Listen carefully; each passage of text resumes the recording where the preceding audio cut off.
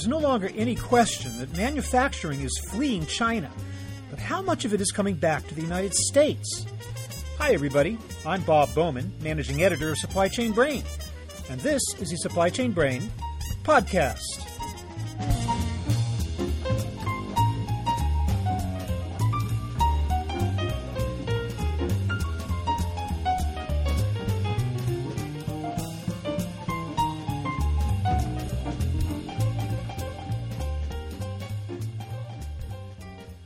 According to some studies, more than half of companies with over $1 billion in revenue are either moving production out of China or seriously considering it.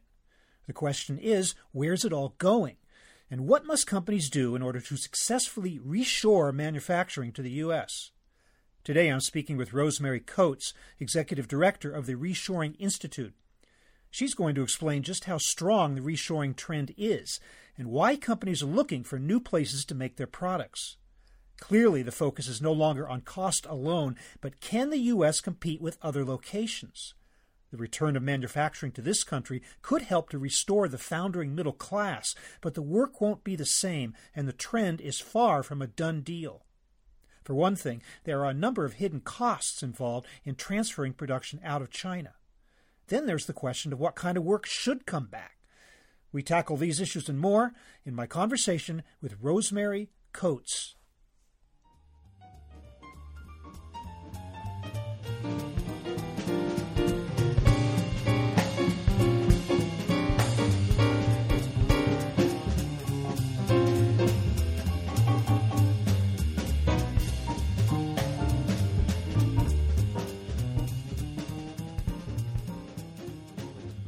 Rosemary Coates, welcome to the program.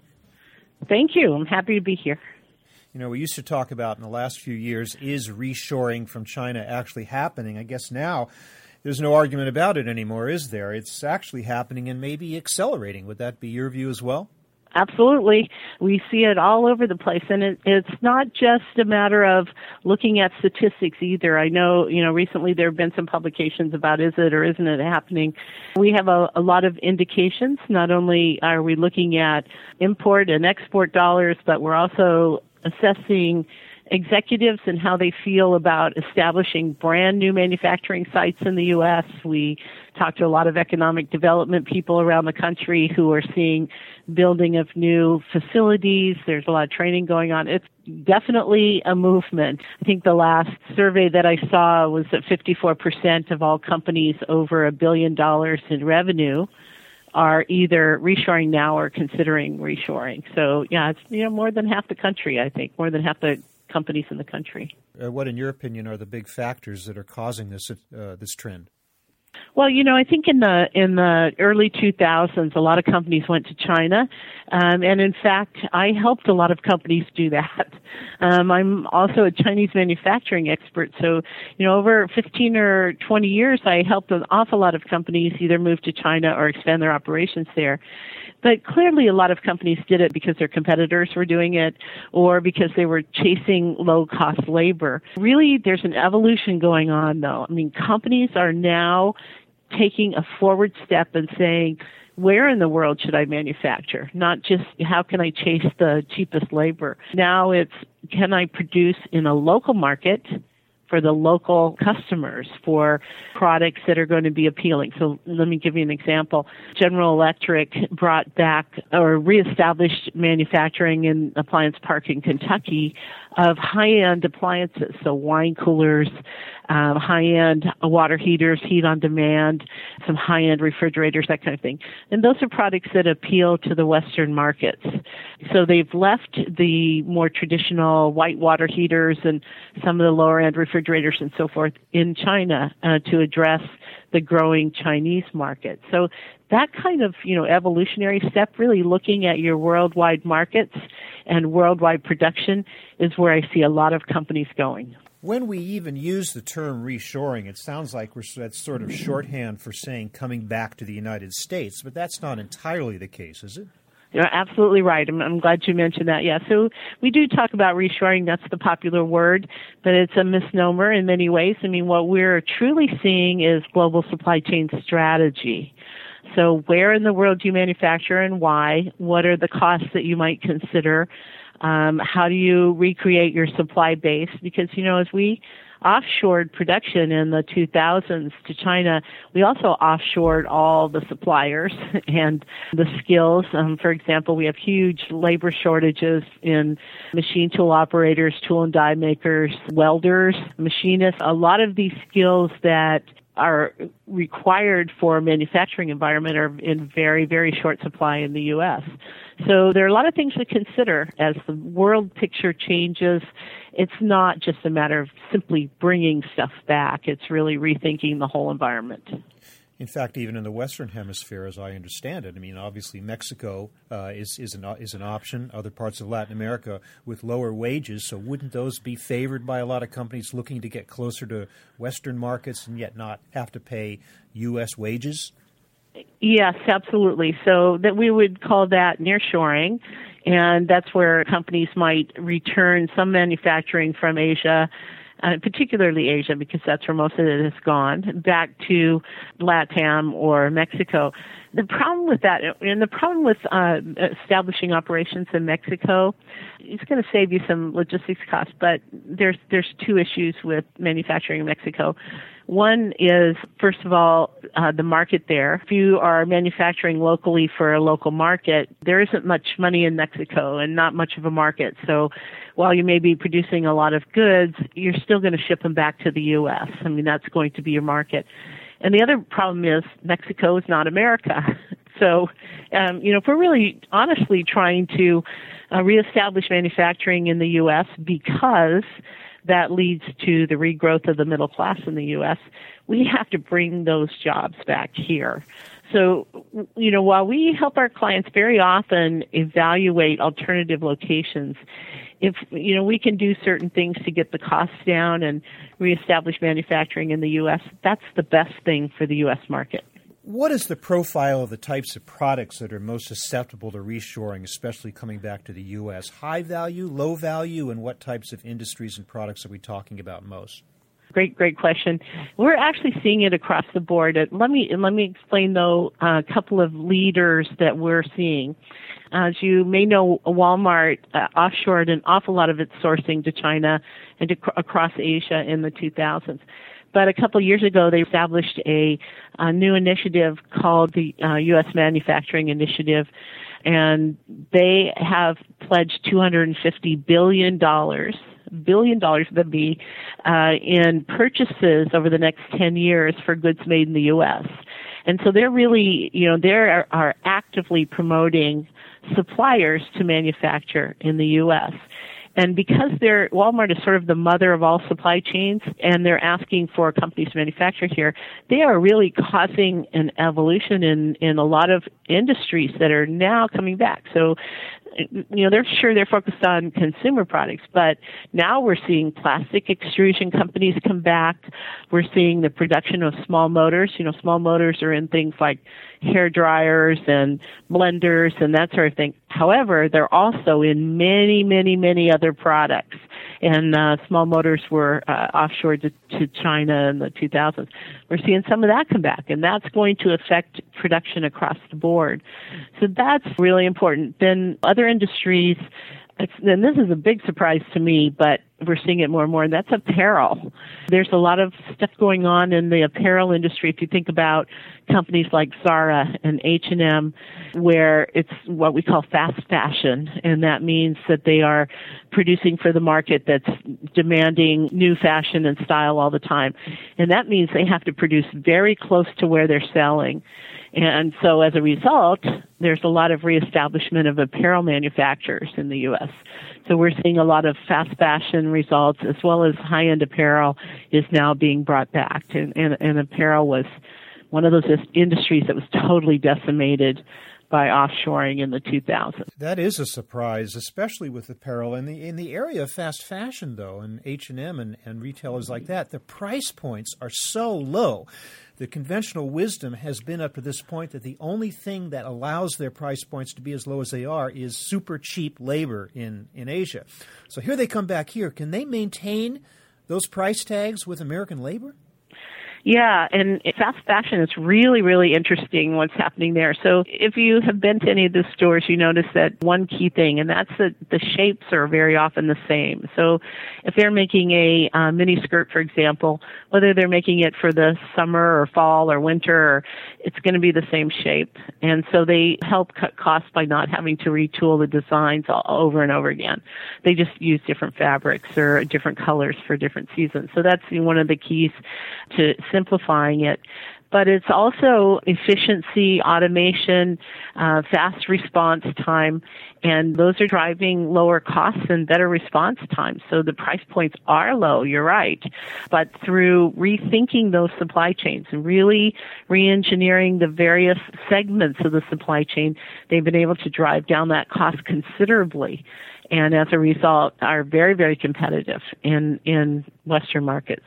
Surprising. Two other classic candidates that have engaged in outsourcing, toys and footwear. Do you think those are also susceptible to coming back? Yes, I know. It's really quite surprising. I was in New York a couple of months ago near Canal Street, downtown New York, where they sell a lot of knockoffs, a lot of inexpensive goods. And I thought I was going to go and look through these stores and pick up shoes, and they would all say made in Vietnam or made in Indonesia or Bangladesh. But clearly half of the stuff that was in that store had a Made in the USA label. And I was very surprised. So what we're seeing, and definitely in apparel as well as footwear, toys are a separate category. I'll talk about that in a minute. But we're seeing a lot of small companies that have figured out how to produce inexpensively in the U.S.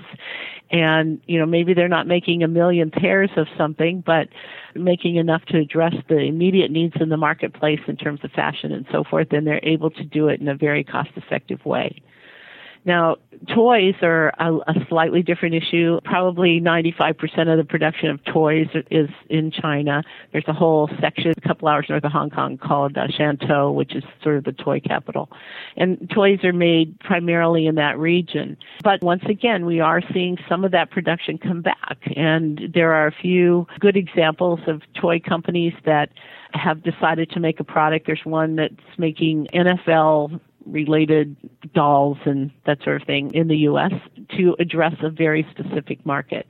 And so we have many different examples that we can point to where we're seeing it happening. It's happening. Do you think that companies are becoming more aware of the risk management aspect and the dangers of sole sourcing, so that, in other words, instead of just choosing one place to make stuff, that they might be exploring the idea of multiple countries that can help to produce their stuff, so that if one location goes down because of a natural disaster or some other supply chain glitch, they're not caught without a source of production? Yeah, that's a great point. About a year ago, I was in the market for a new car, and I went to a Lexus dealer, and I had my heart set on a Lexus. And the dealer said, well, you can get that car, but it'll take 6 months, and that's because the tsunami wiped out a whole bunch of suppliers for the Lexus factory. So as a result of that, a lot of the automakers, as a result of the tsunami and other flooding that happened in Thailand and different things, a lot of the automakers have decided to produce in various locations or dual source products so that they don't experience that kind of delay. So in that particular case, I walked out of the dealership and I bought a different kind of car. So they lost me as a customer because of a supply chain problem. There's more thoughtfulness. When I started in supply chain back in the day, 30 years ago, we didn't think about things like this. We just thought about moving boxes. But today's supply chain executive is well educated. They're strategic thinkers. They're global, right? So they understand global marketplaces. They're thinking completely differently from just moving products around the world. They're really thinking about what's the strategy and how do they avoid risk by processes like dual sourcing and multiple production sites and manufacturing locally for the local market. Long supply lines, such as those from China to North America, historically generate high transportation and logistics costs because of high oil prices. Of course, now we have plummeting oil prices in addition to an extremely strong dollar and a weak yuan. I'm wondering if those two factors might not serve to slow down the reshoring of some products or even reverse it in some way. Yeah, it could, but the research says that energy costs, while energy is much cheaper, as you probably know, in America than it is in practically any place else, including China. The thing is, though, manufacturers that, when you look at their total cost, those that would be affected by significantly cheaper energy costs are less than 5% of manufacturers. So while there are some industries that use a lot of energy and a lot of water, there are an awful lot of industries that don't. So energy becomes a smaller percentage of the total cost of ownership for most companies. So it's not going to really make that much difference. So let's talk about how companies can actually move production out of China. It's not as simple as just closing down one factory and opening another. What are some initial steps and some advice you have for companies that really want to get involved in reshoring? Yeah, as I mentioned before, I spent 15 years helping companies set up manufacturing and sourcing in China, and at a certain level, I'm still doing that. And then when companies come to me and say you want to reshore, I really tell them to take a step back and consider all the things that you have to do. So, for example, in China, most of the employees are on employment contracts, and that contract may be for a year, for example. So if you want to shut down the plant, you have to expect to pay out salaries of those employees for the whole year. It's not as simple as just, turning out the lights and shutting the door. So you have to pay out those salaries. That's one thing. You have to apply for a permit to leave. Now, sure, you could pack up and get on the plane and go, but if you haven't gone through the proper channels, you may never be allowed back into China to manufacture again. And that's not good. China is across Asia is, of course, the largest growing markets in the world. So you may want to go back there at some point and reestablish manufacturing. So you want to apply for the appropriate permits to leave. Then if you have provided tools and dies to a factory there, you may think that you own those, but there's a different perspective from the Chinese manufacturer. Once you have delivered tools and molds and various pieces of infrastructure for manufacturing to a factory there, they consider that part of their capital equipment and they own it. And you probably will never get that back unless you've made special provisions up front to do so. But I wouldn't count on it. And I always tell my clients, don't bother beating your head against the wall because you're not going to get that stuff back. It's a lost investment. Managers are sort of held captive. I mean, we had a company that was making medical devices, an executive named Chip Starnes, who was sort of kidnapped by his employees and held in his office. Because the company was reshoring or leaving? Yeah, he wanted to move his company to India. He was sort of chasing low-cost labor. And when the Chinese workers got a hold of that information, they wanted him to pay out what he owed them, including buyout of their contracts. And so they kept him in his office until he agreed to do that. So, and that's not that unusual, I have to say. I've heard many stories like that, too. Mm-hmm. So a lot of hidden costs involved in this. It might not be evident. Just as there were hidden costs involved in placing production in China in the first place, hidden costs involved in coming back as well. Yeah, I mean, you have to be really, really knowledgeable and aware of what might happen. The other thing is, if you've taught a manufacturing site in another country how to make your products, and you've given them machine tools and the ability, and they understand the process and so forth, and you walk away from that, and you got to expect they're going to continue to produce. They may change the label, they may sell it to third world countries, but you're going to find your products on the gray market around the world or on a secondary relabeled or in a secondary market. So you got to expect your IP is going to be gone as well. That sounds like a kind of a heavy price to pay. And I guess another thing you have to understand, do you not, is that it's not just simply a matter of switching one factory to another. I think, as you indicated earlier, there's this whole supplier infrastructure that often has to come with a manufacturing environment that has to be relocated as well. So what are some of the implications there and some of the challenges involved in setting up like supplier campuses and surrounding suppliers to feed a newly reshored factory? That's a situation that sort of cuts both ways.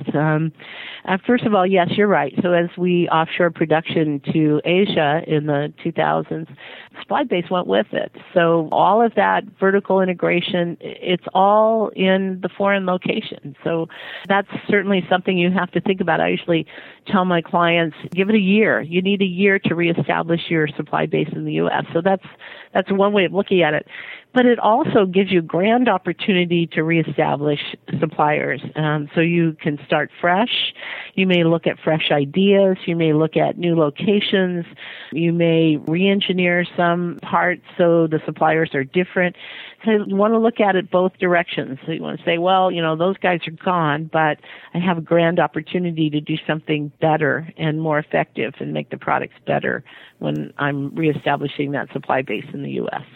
Still, it's hard to envision reshored or relocated manufacturing facilities here in the U.S. that would be on the massive scale that we saw in China. Producers like Foxconn with tens of thousands of employees at these sprawling factories. Would that be reproduced here, or would it be more spread out, or wouldn't look the same as it did when it was in China? Yeah, and that's why I say that reshoring may be a misnomer, because not everything is coming back. So it's a famous story about Apple. They had some issue with a component of a new iPhone that was coming out, and with their supplier, and they couldn't get the parts, and so the production lines were idle. They were trying to get for a production schedule or a release schedule before Christmas, and this was a couple years ago, and they couldn't get the part. Finally, the truck comes and delivers the part in the middle of the night, and at Foxconn in Shenzhen, which is, they employ about 450,000 people at that site, they woke up 8,000 workers in the middle of the night and said, come to work. The parts are here. We got to start producing. Now, can you imagine that happening in the U.S.? First of all, there wouldn't be 8,000 people in one place. Secondly, nobody in the middle of the night is going to come to work. I mean, it's just not the way American workers are. And you couldn't concentrate manufacturing like that and the volumes like that in the same way that you see in an Asian environment where there's massive scale of production. And so that, you have to have a little taste of reality and say that kind of stuff is never coming back to the U.S. It's not the way we work. And it may not be what we want anyway. I'll tell you what we really focus on is attempting to get advanced manufacturing back to the U.S. And by that I mean manufacturing that includes a lot of automation and innovation, uses key technologies like 3D printing and robotics and 5-axis milling. These are important technologies. And they pay a middle-class wage, somewhere between $45,000 and $85,000 a year. And that is squarely in the middle class. These are skilled labor, sometimes a crossover between labor and engineering. They usually involve computers. This is not your grandfather's 1960s manufacturing anymore. This is 2016 with manufacturing that's in brightly lit factories with automation and computers, and it's clean, and it's completely different. Rosemary, you had an interesting phrase you used earlier. You said the regrowth of the middle class in the U.S. That you say that at a time when the opposite has so much been true in our economy, the hollowing out of the middle class, the widening gap between rich and poor that everybody talks about. Do you think that this reshoring trend could actually help to bring back the middle class and cure this severe economic problem that we've been seeing getting worse and worse over the years? Yeah, I think I wouldn't say cure, because, honestly, I heard a quote the other day that said, manufacturing went out like a tsunami and it's coming back in raindrops. So, what's coming back is not the same as what went away. I mean, as I said, we're not bringing back 23-cent an hour T-shirt production, and we don't want that, because that doesn't pay a living wage, and that won't help us rebuild the middle class. What we're really looking for are jobs that are in that $45,000 to $85,000 range, which is squarely middle class in the U.S., and allows to rebuild part of the hole that we put in the middle class. And people in that salary range across America buy houses, and they buy big screen TVs and cars, and they put their kids through college. And this is the American middle class that we have come to define. But it's not all going to be rebuilt through reshoring. That's just one part of the solution. That's not everything. But, we think it's a really important part and definitely a step we ought to all be cheering for and helping along with the movement.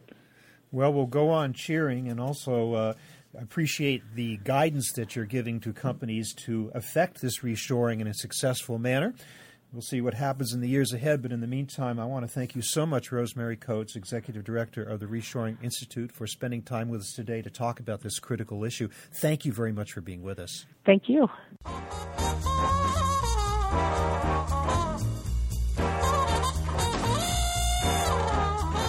That was my conversation with Rosemary Coates of the Reshoring Institute, talking about how companies can successfully shift production from China to the U.S. We're online at www.supplychainbrain.com, where we post a new episode of this podcast for streaming or downloading every Friday. You can also read my think tank blog, watch thousands of videos, and access all of our other content, including the digital edition of our magazine. Look for us on Facebook and LinkedIn, and follow us on Twitter @SCBrain. You can also download or subscribe to the podcast on iTunes. Got any comments or suggestions on this or any episode? Email me at rbowman@supplychainbrain.com. See you next time.